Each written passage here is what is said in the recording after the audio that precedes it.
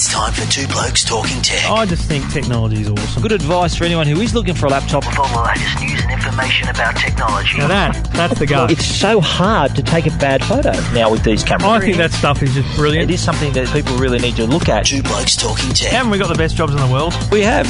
We absolutely have the best job. With Trevor Long from YourTechLife.com. I love talking technology. And Stephen Fennick from TechGuide.com.au. Do you really need a 10 megapixel camera to take those images? I'd say not. Two Blokes Talking Tech. Embrace those little ideas there. Have a look around and ask questions. This is Two Blokes Talking Tech. And thank you for listening. Thank you for downloading episode 7 of Two Blokes Talking Tech. Joining me on the line from TechGuide.com.au is Stephen Fennick. G'day, mate. Hello, Trevor. Mate, can you believe we're on to 7 of these already? Unbelievable. Lucky 7, Trevor. Who would have thought we'd make it this far? Could this be the 7-episode itch? Well, I'm not feeling particularly itchy myself, Trevor. Oh, mate, that's good to hear. That's good to hear. We've got a lot to talk about tonight, and we'll get right into that shortly, but we must thank our good friends at Netgear. Connecting with innovation, netgear.com.au. Plenty of wireless networking and wired networking products there, whether it's a storage solution for your home or a new router, new modem, or something for your business or small business. Check it out, netgear.com.au. We'll tell you more about them as the show goes on, but let's get cracking. Two Blokes Talking Tech. You're listening to Two Blokes Talking Tech with Trevor Long and Stephen Fennick. Well, our TVs are going to get a lot smarter this year, Trevor. Samsung first into the market again with their range of smart TVs. Now, these TVs were unveiled in January at the Consumer Electronics Show and seem to be the theme of the show. Smart TVs so that they connect to the internet, bring all these interactive features, and they're on sale in Australia now. I was caught on TV saying the idiot box has just gotten smarter, and it's true because really we do think of the idiot box as a thing you sit behind and phase out and you don't pay any attention, you're just watching what's on. But these days it's an interactive experience. It really is so much more than just watching TV. Absolutely, yes. And now with the internet connectivity, of course, it becomes more than just your a television. It becomes your web browser. You can use your social networking on your lounge there. You can download content, movies, catch up TV, download even apps to your TV, Trevor. We're used to doing that on our smartphones. Now you can download an app for your television. And I think that's what they've done here is they've made the interface for the smart TV very smartphone-like, so it's customizable to people who know that environment. But here's the thing: people that have got a TV from the last couple of years might have an internet-connected TV, and that's fantastic. And you might be doing Twitter or Facebook on your TV, but the problem is what I've found with my TV and the other smart TVs I've tried is that in fact you can't multitask. It sounds like a funny thing to talk about, but you can't. You're just taking up the whole screen with Twitter, or you're on Facebook. Yeah. Or you're watching TV. What this does is brings them all together, so you can have the TV taking up 70% of the screen and Twitter coming down one side. So I think the best example, and it's probably the best example in Australia of social media integration, is ABC's Q&A program, which has a live tweet stream. You just imagine sitting there and you've got your friend's tweet stream in front of you while you're watching the show. I just think that's a really cool way to do it. I don't think you'd interact with it. I just think you'd watch it there. Well, I think someone suggested to me, the Q&A is a great example, by the way, and I actually watch it and tweet. I tweet hoping to get my tweet actually on the TV. I haven't succeeded yet, but I'm going to one day. But you're an egomaniac. To me it's outrageous. Today, wouldn't it be great to watch the football like that? Oh, you could tweet mate. During a live NRL match or an AFL match. Wouldn't that be... I think it'd be something that may annoy some people, so maybe give them the choice to sort of switch that feature on and off. But imagine if a referee makes a dodgy decision during a Rabbitohs game, mate, and I jump on the Twitter and say this referee's joking and get to OPSM straight away. The thing about it I is, think though, that'll add a lot to the coverage. It's and you can see now how it's going to evolve. So at the moment, your Twitter stream is your friend stream there, and I can see that it needs to evolve to allow a search. But then the problem with a search is Q&A has like 21,000 tweets in that hour, so it's just a crazy tweet stream to watch. It's impossible to watch, so you got to be careful that the search doesn't overwhelm the processing power of the TV. But if you're following the right group of people and you've got a group of friends, that's what you want to do. You want to have a conversation with them via social media. If one of them watching the show, yeah. you might be at the game, Steve, and I'm watching at home, and we can interact because you can't talk on the phone because it's so loud at the stadium. Absolutely. But no, I think that's, like you said, that's just one example of what these smart TVs can offer. And at the launch today that we saw the TVs, Samsung emphasised that the Smart Hub was one of the pillars of their offering, and the others being picture quality and the connectivity, of course. Yep.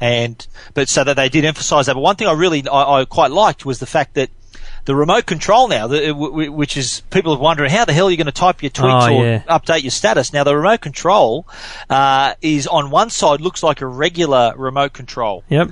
Turn it over on the other side, and there's a full QWERTY keyboard that lets you type in whatever you have to do. And there's also a way to connect. You can download apps to your iPhone or your Android phone, so you can control the phone on the wireless network using your smartphone, and also utilize its keyboard as well to type in your tweets or look up a website or whatever. So. Yeah, I did that out at Samsung. I went in the office and we were playing while we were filming. I used a Galaxy phone, Samsung phone, a Galaxy S I think it was, and they had the app there. And it just looked like a remote control, and you could type there. It's much easier to do the typing on that than on a standard remote. But that full QWERTY remote is great. The other thing that I liked is the web experience. So you can actually browse the web, full web experience, and full again, page, yeah. You're doing that on the TV.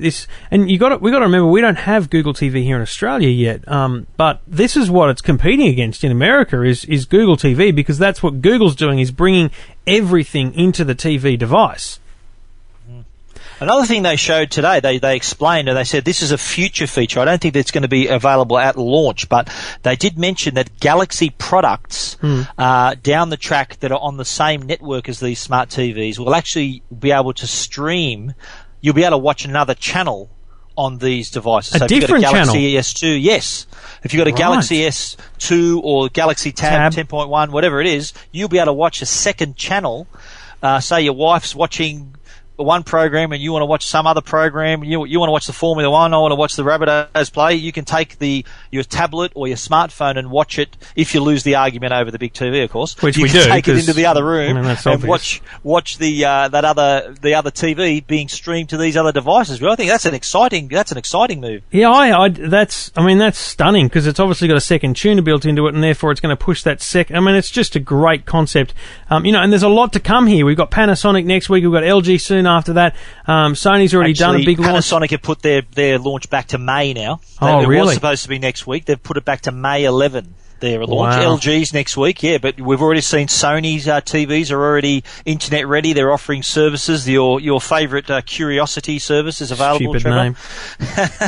But LG again, I think LG Smart TV. What I quite like about its TV is the Magic Motion remote control, isn't which it is kind amazing? of like the Wii remote for your TV, which I think is a very, very easy way to interact with that menu. And it's funny how when you compare all the devices, you go, well, this has got a good feature, that's got a good feature, and if you could have them all together, it'd be great. It'll evolve over time. But that remote, when you look at a Samsung Smart TV screen, and you go into the Smart Hub menu, there is so many icons there, and when you add more apps, it's just going to get worse.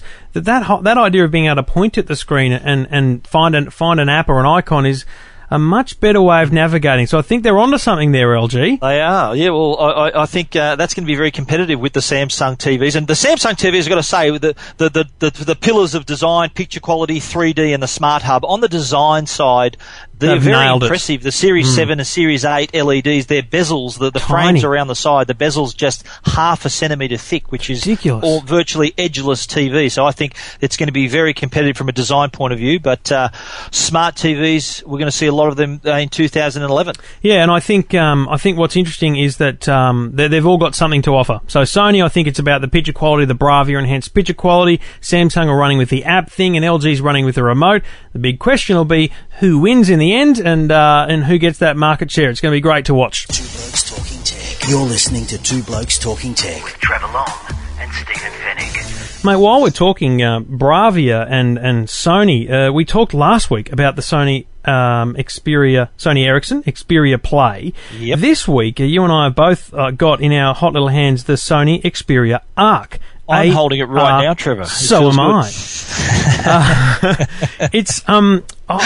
I've got to say, this is one of those things that really impressed me out of the box. I picked it up and I went, geez, that's light. I've got to put the battery in. You know how often you pick them up and you go, oh, that's awesome, but then you realise the battery's not in it. No battery in it. Put the battery in it. This thing is incredibly light. It is still light. I know this is a very sensitive area for you, Trevor, the lightness of devices, okay? And I hope that the Arc meets your very, very difficult criteria here. And I'm going to say I agree with it. It is very light. Yes. But I quite like that it just feels really nice in your hand. That literally the Arc, hence the name, there's a curve on the back that sits really beautifully in your hands. I quite like it. Yeah, and so it's curving. It's sort of thick at the top and bottom, and it curves in the middle. And I don't think that's because there's hardware at the top. I mean, the camera's at the top and things like that. But it's more about the feel in your hand. It's extremely light. It is extremely thin. The screen. It's massive. It's beautiful, I remember when we were talking to the Sony Ericsson guys, they were talking about the way they do screen technology, and the technology they put that allows them to actually use more of the device for the screen, and this has got in it the Bravia mobile engine, which, you know, essentially Sony are proud, extremely proud of their picture quality on the TVs, and they want to bring that concept of technology to the mobile phone. Well, I think we mentioned last week that Sony are utilising their technology across the whole business. So from the TV perspective, they're using that Bravia engine to enhance the picture and to make that screen size even bigger, take up more of the device. So, and just the quality of the screen is very impressive. I don't know whether you've played any videos on yours, but I've taken some photos and played some videos, and it looks stunning on this screen. It's very impressive. 8.1 megapixel camera, 720p HD recording, a 4.2 inch screen, and just, you know, the thing, and again, we mentioned this last week, they said to me and to you, you know, we want to dominate the Android market, and I kind of laughed at that. This is the weapon, Trevor, they're going to do it with, I think. This is absolutely it. You know, the Play is going to be a good component of their arsenal, if you like. This is an absolute HTC killer, in a sense. I mean, HTC have got some beautiful devices, beautiful design, but this is a stunning phone. I'm really impressed with it, and it'll be really interesting to see how well it goes.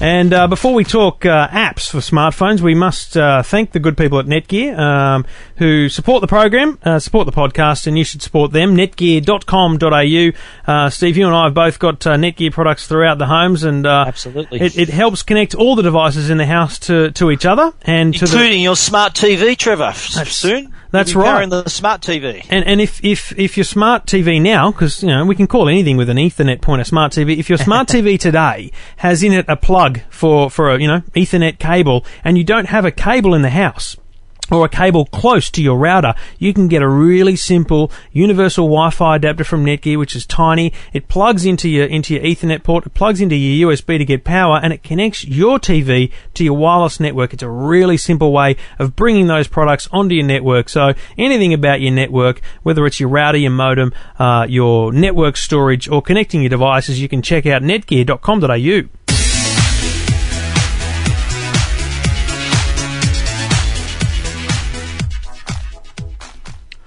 Now, Trevor, I know that you've bought me a bottle of wine in the past. Only because I lost a bet.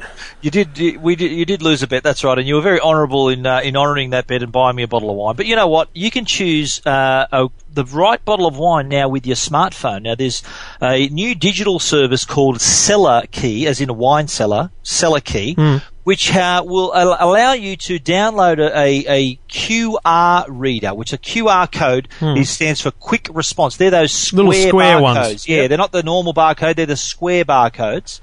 And what Cellar Key is doing, they've partnered up with a few winemakers across Australia and New Zealand and set up a way for these QR codes to be featured either on the necks of the bottles or in restaurant wine lists. Now, what customers do then is they grab their smartphone, which has got a QR reader on board, scan the code, and then straight away they're taken to a site which explains exactly, it gives them reviews about the wine, it suggests food pairings for the wine, gives them some information about the wine maker. So if you're standing in a bottle shop with a huge rack of bottles in front of you, you don't know what right wine to buy, this is a great way to make wine that little bit more accessible so you can make the right choice, because heaven forbid you bring the wrong bottle of wine home to the missus, mate, your name is mud. Name is mud, and it's an interesting thing, and this is a real going to be a real growth area, I think, in mobile applications.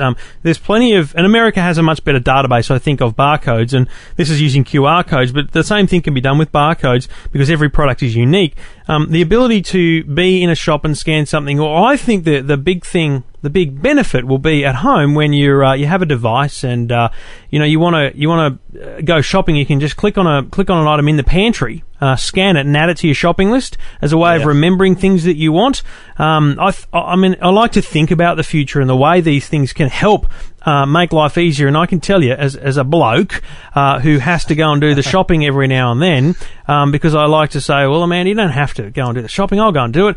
But when my wife does a shopping list, she has to put it in aisles for me because you walk around forever. So imagine this. Just let's put our crystal ball glasses on and say, what if you could write a shopping list, but not only write it, but scan items from the fridge and the pantry to say, I want more of these and, in this size and whatever.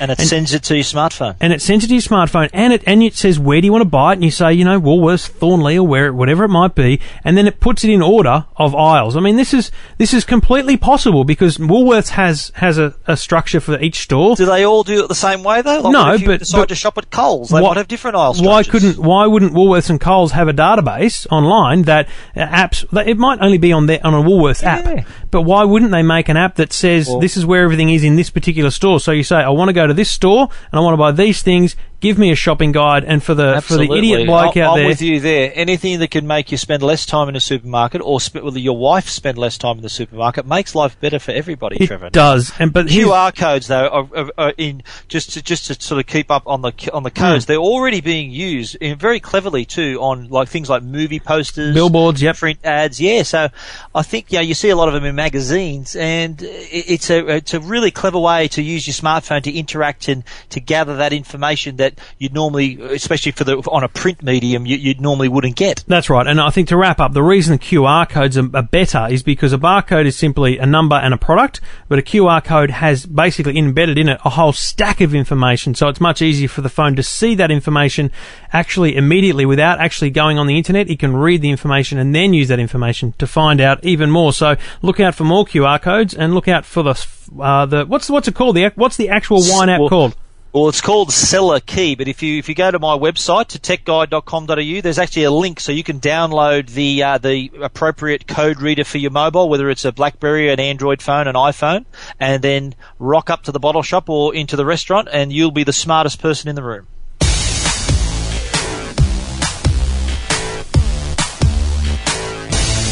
Now, our good friends at Symantec, through the Norton product, keep us abreast of all the things that are going on in the world in terms of threats to security and internet security. And one of the things that I've been quite a fan of recently is their Cybercrime Index, which is a daily report on how things are going on the internet. But, Steve, they've released their latest report, which is a more in-depth report on where the threats are existing on the internet and how we are most at risk. That's right, yeah. Their Internet Security Threat Report is a huge deal because they go into a lot of depth. They're a massive company, massive security company who are constantly playing this cat and mouse game with all the hackers to see where all the attacks are coming from. And their latest report, actually, it's quite alarming because they're obviously still launching web attacks, but the latest targets are now the smartphone and social networks, would you believe? Well, I mean, social networks, it's really shocking, and I mentioned this earlier when I was recording Your Tech Life. The ability for people to get suckered into this Facebook thing where it says, click here to view who's viewed your profile, click here to see who's your most popular, friend, and same on Twitter. It doesn't happen. It's a scam, and they're trying to get access to your profile, which may give them your birthday, your birth date, your location. All these little bits of information help steal your identity. And just quickly, before we talk more about the threat report, anyone in Sydney, the Norton 360 or Symantec Black Market display is going to be the Easter show. And I know it's not the most thrilling thing to look at, but it is amazingly informative and educational to go in there and understand what it is that these criminals are trying to get from you. But this mobile thing's quite scary. It is too, especially that the report mentioned the fact that now that we're downloading applications and actually installing things on our mobile devices, they've noticed that obviously in 2010 the uptake of smartphones was massive, and the threat level also increased significantly. They identified 42% more vulnerabilities in 2010 compared to 2009. So there are they've illustrated that malicious applications can be downloaded from different sites. They identified Chinese sites as areas where sites applications could be downloaded and installed. Jailbroken iPhones are also at risk because to explain what a jailbroken device is you programming your iPhone so that you can take control and install your own software. Don't do it.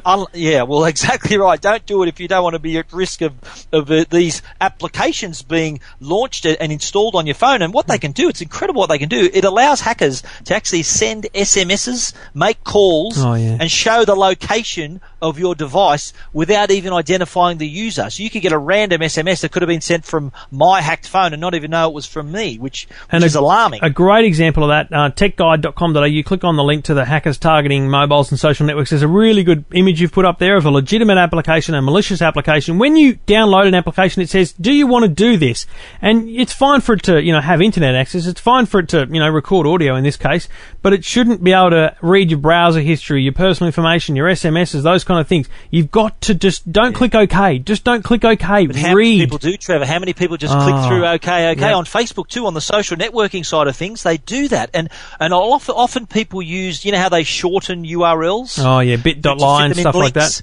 Now, a lot of those shortened URLs are actually perfect way to disguise malicious the names of malicious sites, and people click through, and you get these random links on your feed on Facebook, and people click through, and you could be taken to a site that's dishing out malicious code, and you could be under risk. So, it's an interesting thing, and people should have a read of those stories on your website and around the place on this. Just be aware of it, and it's not long. I guarantee everyone, it's not long before antivirus and anti-spyware applications will become standard on mobile phones, because you need to have that protection. Absolutely.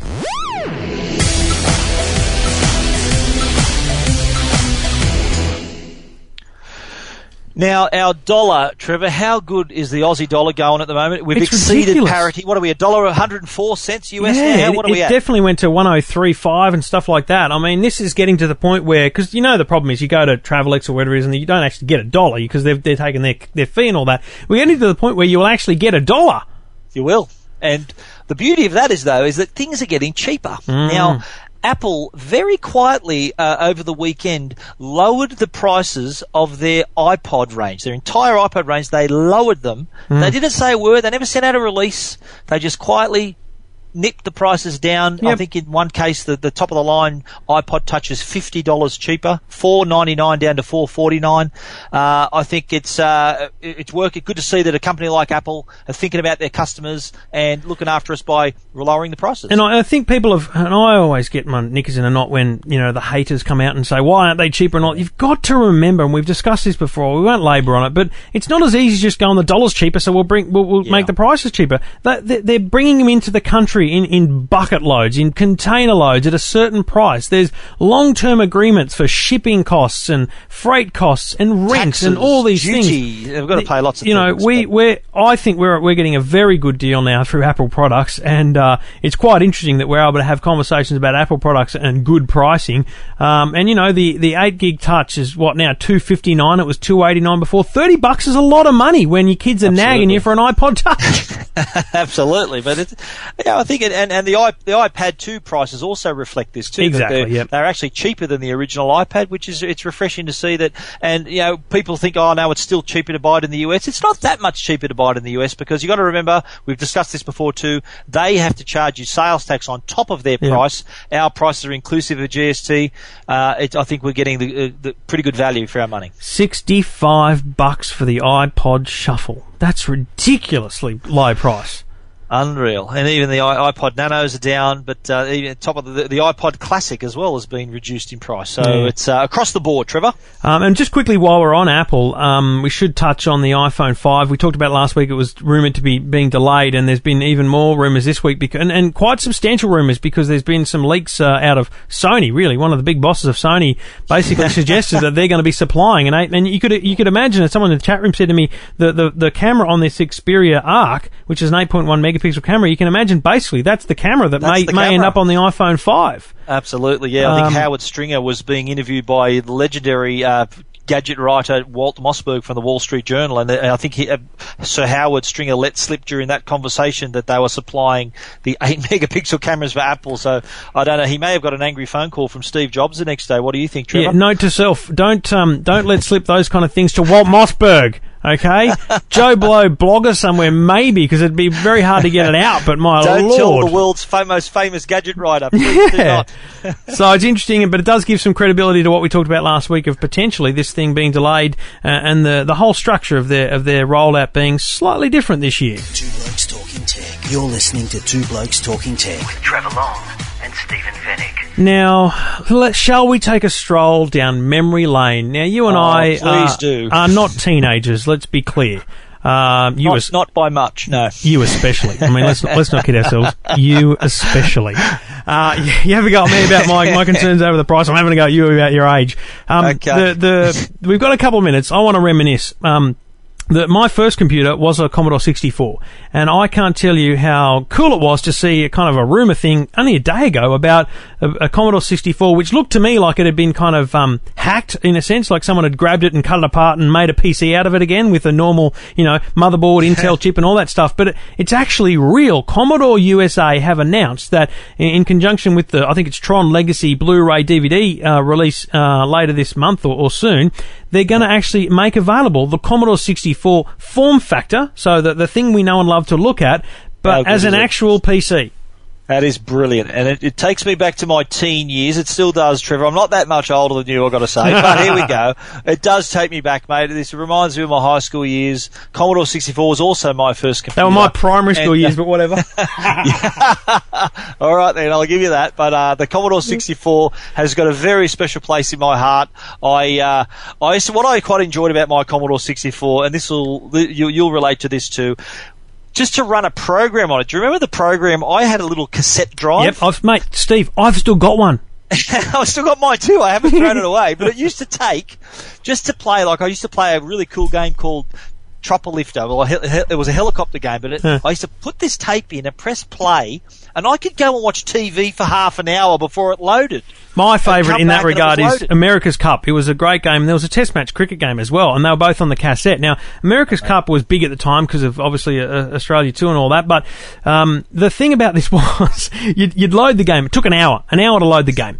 And you'd play for a while. You had your little joystick, and it's an amazing game back then. And then you'd go, let's go play in the yard again, right? And you'd press stop. And you'd come back and you go, let's play again. Well, no, you got to load it for an hour. Wait another hour. So I just think that, and I'm really, and this is the thing, I didn't keep my Commodore 64. Actually, when I had the radio show on GB, this is 4 years ago, I mentioned that I'd love for my son, this is when he was like 1, I'd love for my son to be able to see how I learnt computers. And this lovely, dear bloke named Gordon, I remember now clearly, from out at Uguna, rang me and said, I've got one if you want it. And I said, you're kidding, aren't you, mate? Anyway, left the wrong number. And I mentioned it again a few months later, and he rang me back, and I went out there and I gave him a whole stack of DVDs and stuff. He wouldn't take cash, but he gave me a Commodore 64. It's still in its box. It's got cassette player. It's got the joysticks. It's got a few games, and I've still got mine. I've still got my own. I can't wait to unbox that and play with it. Just to understand that the new model has got it's been tricked up for the 21st century. Though, HDMI and everything. It's got SD. It's got memory card slots. It's got USB connections and monitor connections and a DVD drive. So no longer waiting Blu-ray in the top model. Hour. It's you could load this thing up in seconds. You could. This is the cool. And forget as a computer, right? Imagine this thing sitting on your home entertainment unit. It's got a Blu-ray drive in it, the top level one, and you could watch Tron Legacy, which is what they want, obviously on Blu-ray via HDMI on your big screen TV. Seriously, it is uber cool. It will be a cult hit. I'm getting the Tron connection now because the original Tron came out in the 30 years ago, when the Commodore 64 was out. Now I'm with you, Trevor. Yeah, but now the Tron Legacy, and they've tricked up the modern day version. That's very smart. I mean, you'd remember that. I don't remember that, but you would. I remember it well. I still remember going to see Star Wars for the first time. That's how old I am. Yeah, but anyway, that'll be in our other podcast, Two Blokes Talking Star Wars.